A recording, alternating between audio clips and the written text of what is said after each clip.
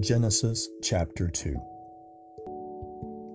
These are the generations of the heavens and of the earth when they were created, in the day that the Lord God made the earth and the heavens, and every plant of the field before it was in the earth, and every green herb of the field before it grew. For the Lord God had not caused it to rain upon the earth, and there was no man to till the ground. But there went up a mist from the earth, and watered the whole face of the ground. And the Lord God formed man of the dust of the ground, and breathed into his nostrils the breath of life, and man became a living soul. And the Lord God planted a garden eastward in Eden, and there he put the man whom he had formed. And out of the ground made the Lord God to grow every tree that is pleasant to the sight, and good for food, the tree of life also in the midst of the garden, and the tree of the knowledge of good and evil. And a river went out from Eden to water the garden, and from there it was parted, and became into 4 heads. The name of the first is Pison. That is it which compasses the whole land of Havilah, where there is gold. And the gold of that land, good.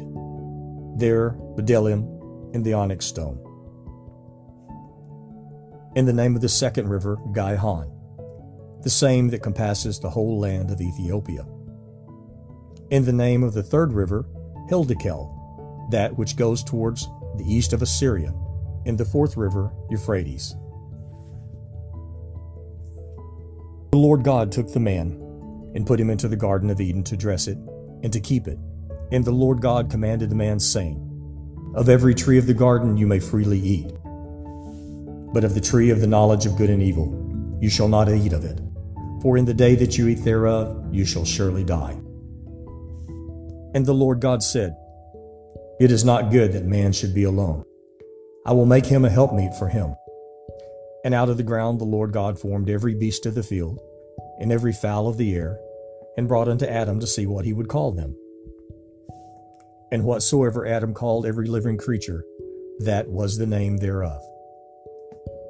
And Adam gave names to all the cattle, and to the fowl of the air, and to every beast of the field. But for Adam there was not found an helpmeet for him. And the Lord God caused a deep sleep to fall upon Adam, and he slept.